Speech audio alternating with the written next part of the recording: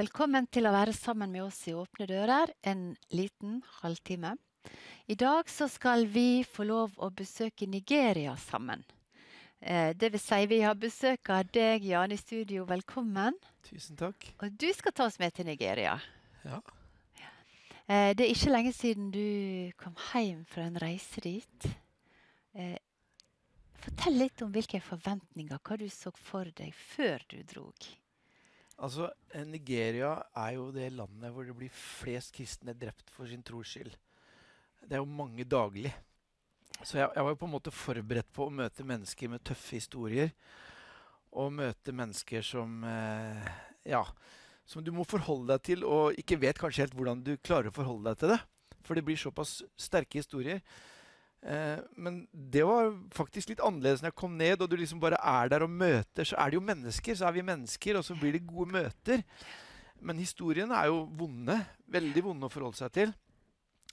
Så synes jeg det var veldig gøy å være i Afrika. Det var min første gang i et afrikansk land. Og bare det å liksom oppleve den afrikanske kulturen, se liksom bilene med geiter og kuer inni, og masse folk på lasteplanet, og denne her ville trafikken, og flott natur. Vi kom jo rett etter regntida var ferdig, så det var veldig frodig og fint. Og kyra og alle som beita langs veiene hvor vi enn kjørte, de var jo veldig fornøyde, for det var så mye å spise. Dette var jo sånn du hadde sett for deg. Det var sånn jeg hadde sett det for meg, for jeg hadde sett det på film. Men det var jo fantastisk å være der. Og så var det fantastisk å møte disse menneskene som var utrolig sånn gode å møte. Ikke sånn kalde og reserverte som vi er i Norge, men veldig varme mennesker. Og man følte seg veldig velkommen. Jeg husker når vi kom til flyplassen. Jeg har jo vært på noen flyplasser i mitt liv. Men når jeg kom der, jeg har aldri følt meg så velkommen i hele mitt liv. Og hva var det som gjorde det, at du kjente på det? Da sto det liksom vakter der og sa «Welcome to Nigeria!» med liksom armene ut. Og i passkontrollen så spurte hun dama, er det første gang du er i Nigeria? Ja, det er min første gang. «Oh, welcome to Nigeria!» De var liksom så entusiastiske. Så det var ikke de som skulle hoste dere, men det var rett og slett... Flyplasspersonal var altså så gjestfrie, så med en gang så var du liksom rett inn i de sin gjeng. Det var veldig gøy. Ble du påvirket? Jeg er jo på en måte vant til å omgås mennesker fra andre kulturer, så sånn sett så ble jeg kanskje ikke så mye påvirket, men jeg hadde så god følelse med en gang. Jeg følte meg, oi, her var jeg skikkelig velkommen. Jeg var egentlig ikke forberedt for det. Men jeg tenkte liksom, Nigeria kanskje er litt skummelt å komme til flyplassen der, og kanskje det er liksom vakter med maskingevær, og man liksom er litt sånn. Men det var en helt annen opplevelse enn jeg hadde sett for meg, akkurat det. Ja, det høres nydelig ut. Og så har du jo kledd deg veldig fint også, tatt med deg et lite stykke. Denne skjorta fikk jeg av staben der nede. Alle vi som var fra teamet, vi var et team på 2 fra Norge og 4 fra Finland som dro sammen. Vi fikk sånne fine skjorter. Jeg synes den er kjempefin. Jeg liker sånne farger. Da vi skulle dra. Og det var liksom det teamet der altså, som jobber med Åpne Dører der nede, som er staff der nede. For en fantastisk gjeng. For jeg var litt flau da, for vi hadde ikke tatt med oss noen gave fra Norge, det burde vi selvfølgelig gjort. Men de kommer liksom med gavene, og det sier så mye om de, fordi de var så utrolig gjestfrie og omsorgsfulle og inkluderende hele tida. Altså noen av de som fulgte oss, det var jo han som hadde ansvar for å samle inn informasjon for World Watch List i Vest-Afrika. Og World Watch List, det er den store undersøkelsen som Åpne Dører har hvert år på forfølgelse av kristne. Helt riktig. Vi gir jo ut et kart og som med oversikt over de 50 landene hvor det er mest forfølgelse av kristne. Og vi hadde også med oss nestlederen i staben der, egentlig for Nigeria. Og så utrolig ydmyke, flotte mennesker som bare med liksom risiko for sitt eget liv drar inn med en gang det har vært noen angrep eller noe vanskelig som har skjedd, bare for å møte menneskene, for å ta vare på menneskene. Det var en sånn utrolig opplevelse å være omfavnet og liksom oppleve en sånn kjærlighet. Det er sjelden å møte, vil jeg si. også veldig, selv om de hadde ansvarsfulle stillinger, men veldig ydmyke folk, som egentlig ikke var opptatt av sine egne stillinger og hvem de var, men var opptatt av å tjene både oss som kom, og selvfølgelig de skal tjene i landet sitt og i landene rundt. Helt fantastisk. Var det både kvinner og menn? Det var både kvinner og menn som jobbet sammen i team. Det var noen som, altså de som var med oss, det var jo både folk som var stasjonert på kontor til vanlig, men det var også noen av de som reiste da inn i landsbyene når det har vært angrep, eller det har skjedd vanskelige ting, som på en måte hands on rett på mennesker for å si hva kan vi gjøre for dere? Hva kan vi bidra med? Hva trenger dere nå? Og det å få møte dem som på en måte med fare for sitt eget liv, da, som jeg sa, egentlig hele tiden. Det var jo sånn, bare da vi var der, at det var en landsby litt nord for der vi var, hvor det var 40 kristne som ble drept på det ene angrepet. Mens dere var Mens der. vi var der. Og da begynte du å skjønne liksom at oi, det er faktisk reelt. Det skjer hele tiden. En av de som jeg snakket med, han fortalte at Fulani-krigerne, som da er en stamme, som egentlig er i flere land i Vest-Afrika, men som også har da en stor gruppering i Nigeria, i Nord-Nigeria, som er muslimer, som har blitt veldig ekstreme de siste 10-15 åra, som da har milits som går inn og angriper kristne landsbyer. Og han fortalte at de kommer sånn, vi vet at de kommer kanskje en gang i uka, kanskje en gang annenhver uke, en gang i måneden. Vi vet aldri når de kommer, vi vet aldri hvor mange de er, vi vet aldri hva de gjør. De skyter noen, de kidnapper noen, de brenner ned avlingene våre, de ramponerer kirka, de river ned husene våre. Vi vet aldri, men vi vet at de kommer.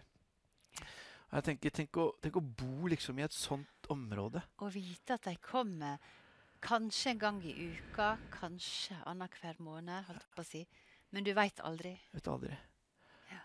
Og da så altså, jeg tenker bare for en utrolig sånn stressende situasjon å leve i, med frykt. Hvordan kan de, det er mitt spørsmål, hvordan kan de klare å leve i det?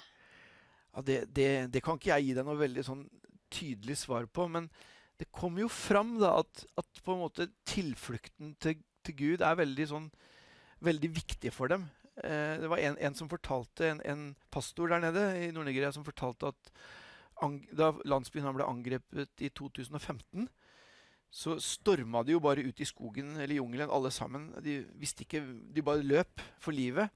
Og ute i jungelen der, og langt, og løpt lenge og langt, så fant de igjen familien, og de fant igjen mange av de andre. Og så sa han, det første vi gjorde, det var å samle oss og lovsynge Jesus. Wow.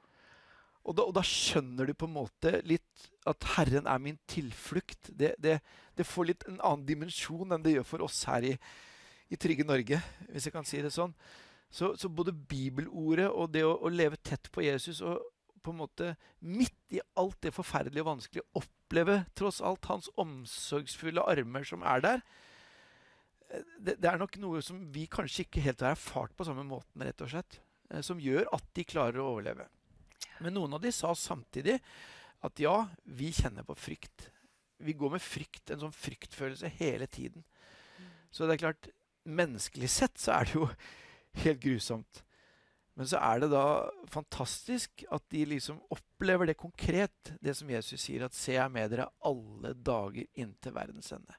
Og uten den erfaringen så hadde de nok ikke klart å stå i det. Ja. Jeg husker en pastor som sa, han hadde opplevd nettopp det at landsbyen ble nedbrent, og det skjedde det som du forteller. Om vi lever eller dør, så hører vi Herren til. Ja, og det er jo sånn som vi lett kan si, men det er klart for dem så er det realiteten. Og veldig mange av de vet at det er ikke sannsynlig at vi blir gamle. Hverken kanskje vi eller barna våre. Så man må jo ha på en måte himmelen tettere på. Evigheten tettere på.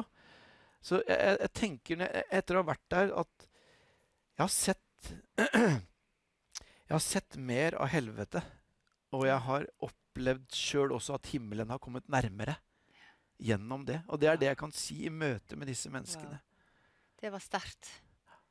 Sett mer av helvete og opplevd nærmere himmelen. Ja. Vi kom også opp i en situasjon der selv med teamet vårt som kunne ha gått galt, men som gikk veldig greit til slutt. Og jeg kan si at vi hadde helt fred hele veien, og det var jo det rare midt oppi dette her, for du er i et område hvor du vet det skjer veldig mange ting, og det er lite som skal til. Men jeg må si, det var akkurat som vi hadde en sånn kappe rundt oss, som bare var der og ga oss den freden hele veien.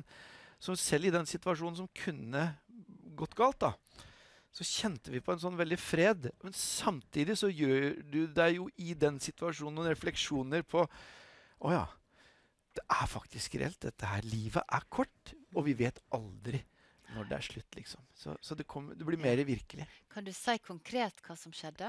Det som skjedde var at vi skulle kjøre gjennom en landsby med bare muslimer til en flyktningleir som lå litt bortafor den landsbyen. Det var veldig smale gater, og hun lokale der i det området som hadde lagt opp turen, ikke den staben som var med oss, men hun lokale, hun hadde glemt å tenke på at det var selvfølgelig den timen vi kjørte inn der, det var når fredagsbønnen var over.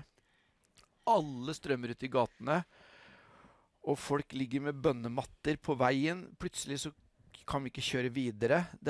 Så blir det flere og flere folk som står bare rundt bilene. Det pakker seg helt, og vi kan jo ikke komme noen sted. Så merker jeg at sjåføren vår, som jo vet hva dette handler om, han begynner å bli litt stresset. Han setter på en muslimsk program på radioen sin, sånn at de kan høre det ut av vinduet. Men vi sitter jo der som vestlige mennesker, som er gode kidnappingsoffere, fordi de kan få store løsepenger for oss. Så er det en på teamet som vinker til noen smågutter på siden, mens vi sitter inne i bilen og ikke kommer noen vei. Og så er det en eldre gutt som blir sint, fordi han sier at dere har ikke lov til å vinke til vantro. Så i den situasjonen, hvis flere hadde slengt seg på det han begynte på der, kunne det eskalert og blitt farlig. Men det var også fantastisk da, midt i det å bare kjenne på den freden. Og kjenne at ja, vi er i Herrens hender. Og da blir det liksom det der, om vi lever så lever vi for Herren, om vi dør så dør vi for Herren. Det blir jo på en måte mer reelt da, i en sånn situasjon, hvor du egentlig ikke vet utfallet helt. Men Og du er i et område der det skjer kidnappinger og drap omtrent daglig. Ja, det gjør det. Ja. Og vi hadde akkurat, når vi kjørte til den byen som den landsbyen hørte til, hatt med oss 3 døgn væpna vakter hele tida på veien overalt hvor vi gikk. Men de hadde akkurat dratt tilbake da, for da tenkte de at nå er det trygt liksom. Og så var det da det skjedde. Ja. Eller kunne ha skjedd. Men Gud er med. Gud er med. Ja. Dette er et bilde på veggen bak oss. Det er bildet av Lea Sharibu. Hvem er Lea? Lea Sharibu er født i 2003. Hun vokste opp i Nord-Nigeria, litt lenger nord enn der vi var, og gikk på en jenteskole sammen med mange andre jenter. Og i 2018, så kom det Boko Haram, som er en sånn muslimsk fundamentalistisk militær gruppe, og kidnapper 110 av de jentene, blant annet Lea. Ja. Tar de med inn i jungelen til en leir. Og etter 2-3 uker så kommer det 109 tilbake. Og foreldrene kommer gledesstrålende til skolen for å møte barna sine igjen. De har fått beskjed om at de har kommet tilbake, men mammaen til Lea finner ikke Lea der. Og det som skjer, det er at Lea, hun blir holdt tilbake fordi at hun er kristen og nekter å konvertere til islam. Men hun har fått smuglet ut en lapp til sin mor med de andre jentene som ble satt fri. På den lappen så står det at jeg vet at dere er redde for meg nå. Men jeg opplever at det er sant det som jeg lærte på morgenandakten hjemme på kjøkkenet vårt. At Gud er ekstra nær hos den som har det tøft. Og hvis ikke vi møtes igjen her, så møtes vi igjen der, i fanget til vår Herre. Det var Lea sin lapp, og da var hun 14 år. Nå har det gått 6 år, og vi skal se et filmklipp med mora til Lea, som du faktisk traff der nede. Det gjør det.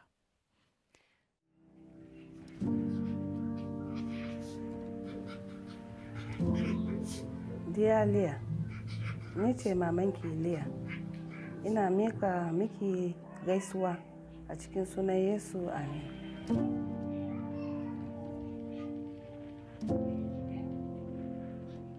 Ina mika godiya a duk inda kike, Allah ya kare ki. Mu ma muna miki addu'a dare da rana.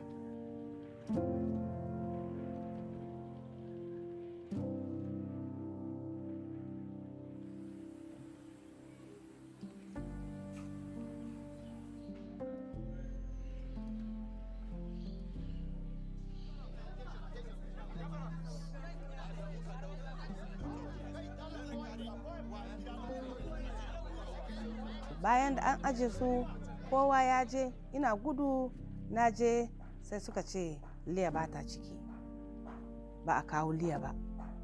Na je na tambaye mutanen 'yan matan da suka dawo, sai na tambaye su na ce ya aka yi aka bar Liya a can. Suka ce lokacin da aka tara su za a kawo su, sai suka ce wane Christian a cikinku. Sai tana kokari daga hannunta, sai suka ce kar ta daga, ta su ce dukka su musulmi ne. Sai ta ce a'a, sai ta daga hannunta ta ce ita Krista ce. Sai suka ce to tun da ke Krista ne, sai kin karbi kalmar shahada kafin nake shiga mota. Sai ta ce ita ba za ta karbi kalmar shahada ba, don ita ba musulmi ba ne, ita Krista ne. Sai suka ce to tun da ke ba za ki karbi kalmar shahada ba, to ke ba za a tafi da ke ba, za a bar ki a nan. Sai ta ce to ita kam ta yarda ba za ta zauna a nan, don gaskiya ba za ta iya ta karbi kalmar shahada ba, don ita ba musulmi ba.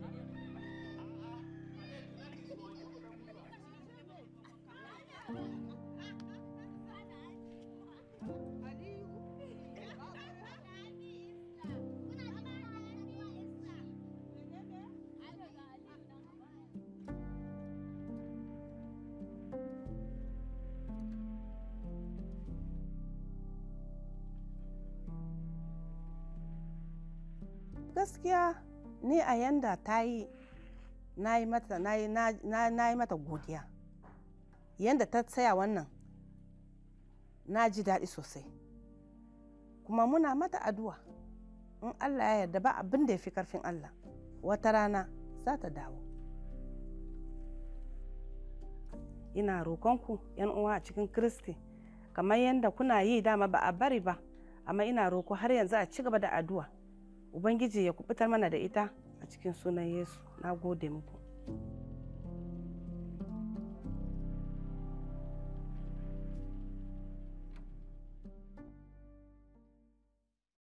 Ja, her fikk vi se Rebekka Sharibu. Og Jan, du traff henne. Det var et sterkt møte, fordi denne historien er jo kanskje en av de mest kjente historiene fra Nord-Nigeria. Med Lea da, som nå har blitt 20 år, og hun er 1 år yngre enn min yngste datter, og det er klart, da blir det veldig nært, og da møter mammaen, for du kjenner på, ikke sant? Det kunne vært min datter hvis jeg hadde bodd der. Jeg opplevde at Rebekka var veldig ærlig om at situasjonen var veldig tøff. Hun virka rett og slett litt tung, og sa at det eneste hun ønsket at vi skulle be om, det var at hun måtte få se Lea igjen. At hun ble fri. Og når hun sa det, så kjenner du liksom, du kan ikke sette deg inn i situasjonen, for du er ikke der, men allikevel som forelder til en jente som er omtrent like gammel, så er det et eller annet som skjer inni deg. Og så spurte jeg Rebekka, jeg forstår at dette må være en forferdelig situasjon å leve i denne uvissheten år etter år, for nå har det jo gått mange år. Dette var i 2018, og nå er det jo snart 2024. Men da så spør jeg liksom, hva har holdt deg oppe? Og så sier Rebekka, det er Salme 23. Herren er min hyrde, jeg mangler ingenting. Han lar meg ligge i grønne enger, han fører meg til hvilens vann. Og da blir liksom bibelordet veldig levende. Da blir det noe mer enn et ord. Det blir faktisk en grunn å stå på. Men klart, de menneskelige opplevelsen av fortvilelsen, uvissheten, tapet, sorgen er jo like stor. Men så ser jeg også at det betyr veldig mye at det kommer mennesker da fra andre land som sier at hjemme i Norge, skal du vite, så ber vi for Lea, og vi ber for dere. Og vi har ikke mistet håpet. Og det er godt å kunne få lov til å også si det. Ja. Kan ikke du lede oss i bønn for både Lea og mora Rebekka? Ja, det gjør jeg gjerne. Herre Jesus, jeg takker deg for Lea. Jeg takker deg for at du ser henne nå. Jeg takker deg for at du er ikke bare Rebekkas hyrde, men du er også Leas hyrde, Herre. Du er med og inne i denne leiren, Herre, hos Boko Haram, der hun sitter. Du kjenner og du vet om alt. Vi bare ber, Herre, at din ånd fyller henne nå. Vi ber, Herre, at du gjør oss utholdende i bønnen for Lea. Vi ber at du oppmuntrer henne, Herre, at din ånd av kraft og kjærlighet og syndighet fyller henne nå. Og vi ber også, Herre, virkelig om at du kan gjøre et under og la henne få lov til å komme ut av dette fangenskapet, sånn at Rebekka kan gjenforenes med familien sin. At Lea kan gjenforenes med familien sin, og at Rebekka og Lea kan få møte hverandre igjen, Herre, også her på jorda. Og så ber vi for Rebekka og mannen og søsknene til Lea, Herre, at du skal velsigne dem, Herre.